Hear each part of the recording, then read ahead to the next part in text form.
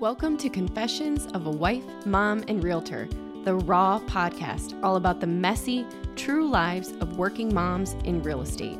In this podcast, we talk about the hilarious mishaps and successes that are pretty much guaranteed when it comes to selling real estate while managing a family.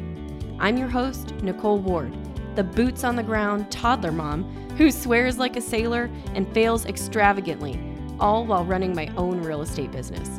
So grab a juice box and that basket of clean laundry that still needs folded because we're going to jump right in.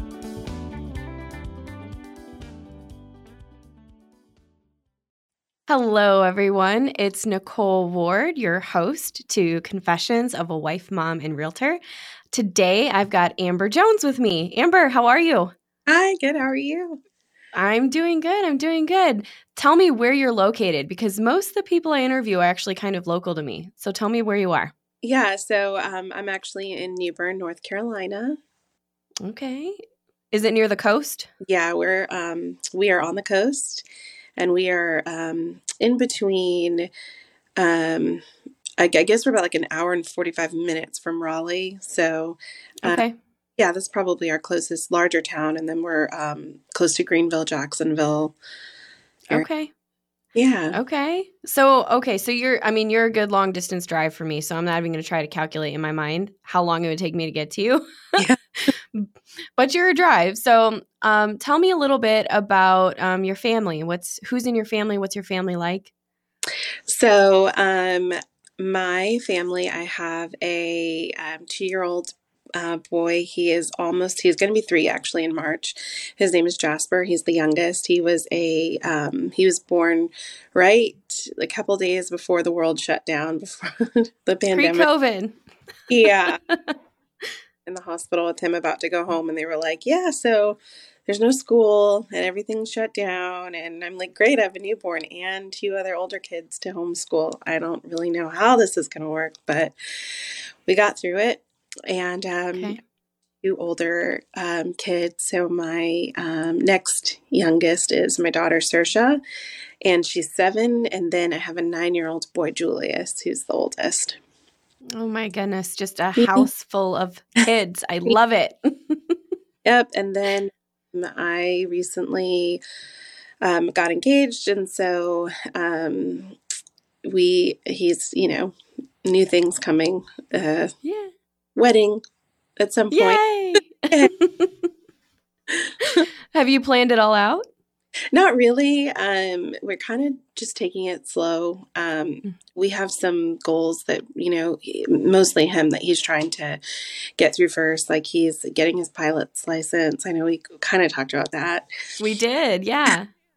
Yeah, he just got a plane, and he's actually on a flight lesson right now. So he wants to get that done. He's in the middle of school for his doctorate's degree, and he's almost done with that. So we're just trying to get some stuff knocked out, and we're want to buy a house next year, something bigger than what we're in, so that all the kids can have their own room and everything. So right. So doctorate's degree, what's the field? Human resources. Okay. And so is he working in that field right now, I'm assuming, and then went back for his doctorates? He's not working in it yet. Like that's a goal that he's trying to get to. But right now he works for the VA. Okay. And he works from home. Mm-hmm. So he has, flexible time. But yeah, he plans to get into it, but for the education, he just wanted to get that degree. So sure. And I have to say, because I know you said he's working for the VA, I'm on a streak right now. I think you're the 3rd person in a row I've interviewed, but you are also a veteran, correct? Yes. Okay. Yeah. So what service were you in? Yeah, so I was in the Navy for about 10 years. And my last duty station is actually what brought me here to New Bern, North Carolina. I was stationed at Cherry Point. Oh, wow. Okay. And what was your job? Logistics specialist. Oh, so you were in the logistics. I was in the, Air Force, so we called it a squadron, but I was in the logistics squadron as well. How funny. Yeah. So were you like in the paperwork side or were you in the field? I kind of did a little bit of both. Okay. It I had different jobs, throughout my time. So I kind of did, Right. Did a yeah, little of everything. That's the way yeah. it works. So when did you get your real estate license and how old were your kids when you got your license? So I got my license in 2000, the end of 2016, going into 2017. And my daughter, I didn't obviously have Jasper then, but my daughter was about 2 and Julius was around 4. Okay. So Yeah. very little children. I mean, this career is not for the faint-hearted. It is so hard and you really have to have thick skin and you have to have grit. Hmm. And, when you get your license and you got 2 little ones running around, Yeah. it's tough. Tell, Hmm. tell me a little bit about the beginning for you and how that was. Were you still in the military? Yeah. So for my first 2.5 years, I was basically dual career. So I spent all of my day during the day working my military job. And then I worked in real estate like after that. So Hours. like, Hmm. after 5. And then on the weekends for showings and appointments. And I'd be Okay. like 2.5 years. Okay. And what was your first year in real estate? Like, what was that like? Did you sell any homes your first year or I did. anything? I did. I wasn't expecting to really sell anything because it was kind of just, it was really just supposed to be like a backup plan, or like not a backup plan, but my next plan. And I just wanted to have Sure. the license and have everything, all my ducks in a row so that when I got out of the military, I, had a plan. Right. And, um, but, real estate is conversational, and um, you can't, you talk to people, right? And if they ask you how you're doing or what's going on in your life, then naturally it comes up. And I found that just through having conversations, I was telling people that I just got my real estate license and that's something that I'm working on. And and through my sphere, I sold, I did sell some houses my first year. I think I sold, I think it was like 14, if I can remember correctly. Stop it. 14 houses in your first year? Yeah, it was a crazy year, but it was not really like a full year. Yeah, I want to say it was like probably for like 6 months, the first 6 months, but yeah, Good it, grief. it was good. It was good. And That's amazing. I wasn't expecting it, and I was very um like fly by the seat of my pants because I didn't have a plan because I just wasn't expecting it. It just kind of happened. So then I realized, okay, well, if I get purposeful and I focus, then I can do this next, year and a half. I can do this as a dual career. I just have to be intentional and focus my efforts. And so that's what I did. And I just got a little bit more serious about it. And then when I got out, I, went into real estate full time. That's seriously amazing. I think, and I didn't even have dual careers. I had absolutely nothing to do, and I only sold 3 houses my first year in the industry. So, I mean, 14 houses, 6-month period, working in the military, being a mom. Like, how did you do it? I know you said it was mostly referral and just conversation with people, but how did you mom? How did you work in the military? How did you do all of this? Did you have any time for yourself? No,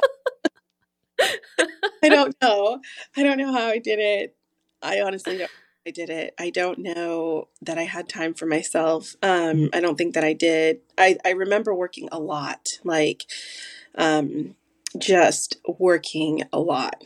And but during that time, I also so when I came here from San Diego, and so when I PCS'd here, I was going through a divorce and or about to start a divorce, and so I think part of my motivation was just making sure that my kids were taken care of and that they were okay, Right. and and and so I don't know, it's kind of like that adrenaline where it's like you don't even realize that you're just working so much because you just do whatever it takes. And that's kind of where That's mom life. I'm. Yeah. That's being a mom. We do what needs to get done. And Hmm. it doesn't matter who, what, when, where, how. Hmm. Like our kids need to be taken care of and we're going to do what we need to protect them. So Yeah. that's amazing. Yeah. Kudos to you, mama. Thank you. So now you are, several years in. I mean, and we're 6 years past 2016, 6 years. Yeah. And now you have another one and you're engaged and you're moving forward. So comparatively, what does your business look like now? Like what's the structure of your business? Do you have a team? Yeah. So now the structure of my business has changed a little bit in 2020. At the, let's see. Yeah, I think like at the end, so beginning of 2021, I started a team and I wasn't expecting to start it that soon. I kind of was waiting a little bit, but then I had some people that were interested and we kind of just had conversations and realized that it would make sense. And Mm-hmm. why not wait? Why, Right. push it off. So I took the jump into starting a team probably 6 months sooner than I actually wanted to. Uh, Mm-hmm. but yeah, so now we have a team. I'm in the middle of restructuring some things. We've had people join us, we've had people leave us. And it's crazy to think that it's been, going on almost 2 years that we've been working on this team thing. And it's just been a really stressful and exciting journey, like all at the same time. It always is. It's Yeah. such an immense amount of responsibility to run a team. And I've never wanted to run a team ever. I've been asked. I have probably a handful of agents right now that are constantly asking me, when are you going to start a team? Because I want to join.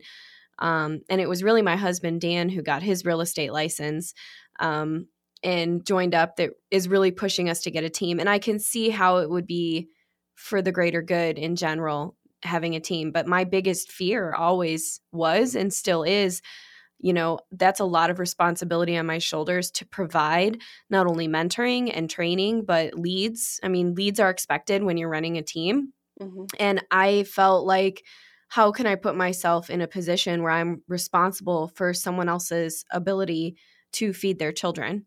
And I Yeah. just felt like that was and I still feel like that's a huge um, weight Yeah. that has slowed me down from wanting to start a team. And I'm not sure if you can resonate with that part of it, but that's what feels heavy on my shoulders when I think about It team.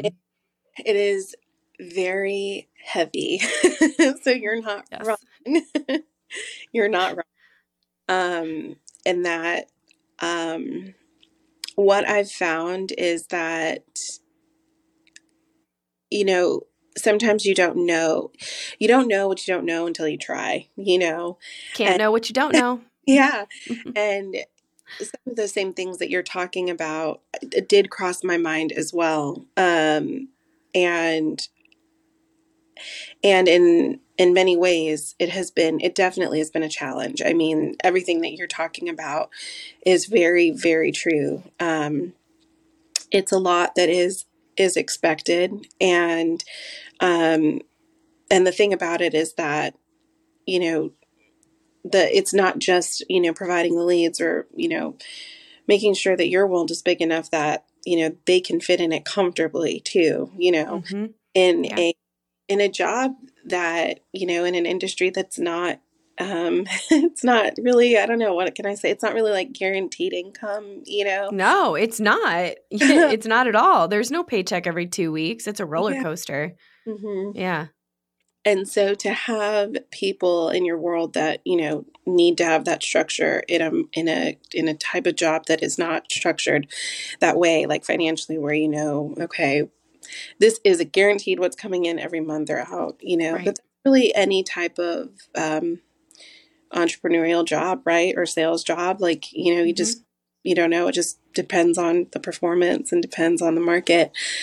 But the other part of it is the mentoring, like what you talked about. And I always thought that I would love to have a team or mentor people. And likewise, people have said to me, like, you should really think about doing this because you're really good at, motivating people or mentoring people or helping people through situations. And I'm like, okay, yeah, I think that would be good. But um, one thing that I have learned is that, you have to take care of yourself in that moment too, because you find yourself pouring and pouring and pouring and pouring into people and giving and giving and giving. And then at the end of the day, you're depleted with no one pouring back into you.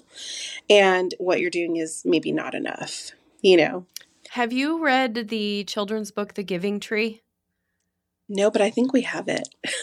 Okay, you should read. I think there's a couple different versions of it, but in Cliff Notes version, the story of the Giving Tree is one of my favorite stories, and it's basically, it starts out with an apple tree and a little boy, Mm-hmm. and the little boy comes over to the tree and picks the apples, and the tree is so happy. He's like, "Yeah, take my apples," and they're friends. And the story rolls through the years, the boy's always coming back and needing something more, and he needs a bench to sit on with his girlfriend, so he chops down a branch of the tree and makes a bench, and then he needs a boat to make money, and so he chops down the whole tree to make money, and the entire time the tree is just giving and giving and giving and just happy to have friendship with this little boy. And at the end of the book, it's actually kind of sad, because the boy comes back to the tree after years away as an old man withering away, ready to die, and sits on this stump of a tree that's dying as well, and they end up dying together. And the book, the story in general, is just a reminder of, if you give, you will wither with the people that you're giving to, Yeah. and you can't be the best for them if you're not being the best for yourself. Yeah. It's the same thing they say in relationships, when they say you have to love yourself first before you can give someone else your love. It's Yeah. the same thing, Yeah. right? Yeah. I know. As you're saying that, I'm like, oh my gosh, like this children's book is like making me teary eyed. I'm gonna go like, Oh, go read it. go add to cart. Click, add to cart.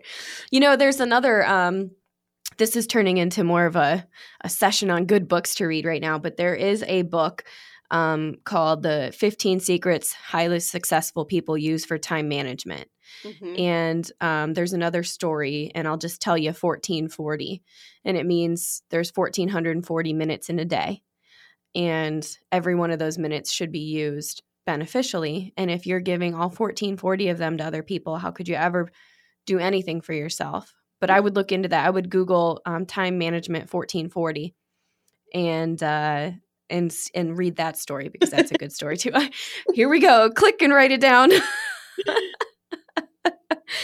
I hear you though, and I feel you. I feel you on what you're saying. I mean, and I can feel the emotion behind what you're saying too, and clearly the struggle with wanting to be everything that your people need you to be, and especially coming from a military background, Mm-hmm. you always put your people first. You put your country first. You put your people Yeah. first. You put for me, it was my flight or my squadron or the mission. Everything's always first, and your needs and your priorities are last. Yeah. But in this career, you can't put yourself last forever, because then you will burn and fizzle, and it'll get more difficult. Mm-hmm. That's the truth. Definitely. It is hard to like recondition your mind to put yourself first, Mm-hmm. especially when other people's um, you see other people's potential and their greatness and their skills and their abilities that they might not see themselves. And you're just like, if I can just tap into that, like if I can just bring it out, but a pattern that I have noticed in my life is that I kind of either consciously or subconsciously attract those kind of relationships. And it's almost because it's like, I want to help, Mm-hmm. and yeah, I end up putting those kinds of things first, before myself. And like you're saying, in real estate, you can't really do that, because not only do you need time for yourself physically and mentally to just kind of like unwind, but also you need time for your own business, Yeah. Yeah. And people don't, the toughest part about being a mentor, and this is whether you have a team or not, but the toughest part about being a mentor is that you have in your hands success. Here's what you can do. And there's no one secret sauce, but you can give the tools needed to somebody for them to create their secret sauce. It's possible. And when you give them away and someone doesn't do it, and then they're like, well, I don't know why it's not working. Well, because you're not taking action. You're not doing it. And now I feel like I have to give up more of my time to do it for you. Yeah. Because you're not doing it for yourself. And that takes away from your business, and it hurts your family income, and it hurts your personal income and your business income when you do that. So I get it. Yeah. Yeah. I get it. But so I'm sorry, go ahead. The positive and the flip side to that is that, when you do see people succeeding around you because of something you maybe have taught them or passed along or shared with them, that's super rewarding. It feels so good. It feels so amazing. I feel that too. I have a couple of girls on my team right now that, not my team, my group, my partners, agents that kind of aligned with us in the last year and a half, and have just exploded with just the simplest changes. So it's super rewarding. Yeah. So if somebody that was listening to this podcast wanted to reach out to you and chat, how would they get a hold of you? Well, you can find me on Facebook or my cell phone number. I don't know if I can leave it for you.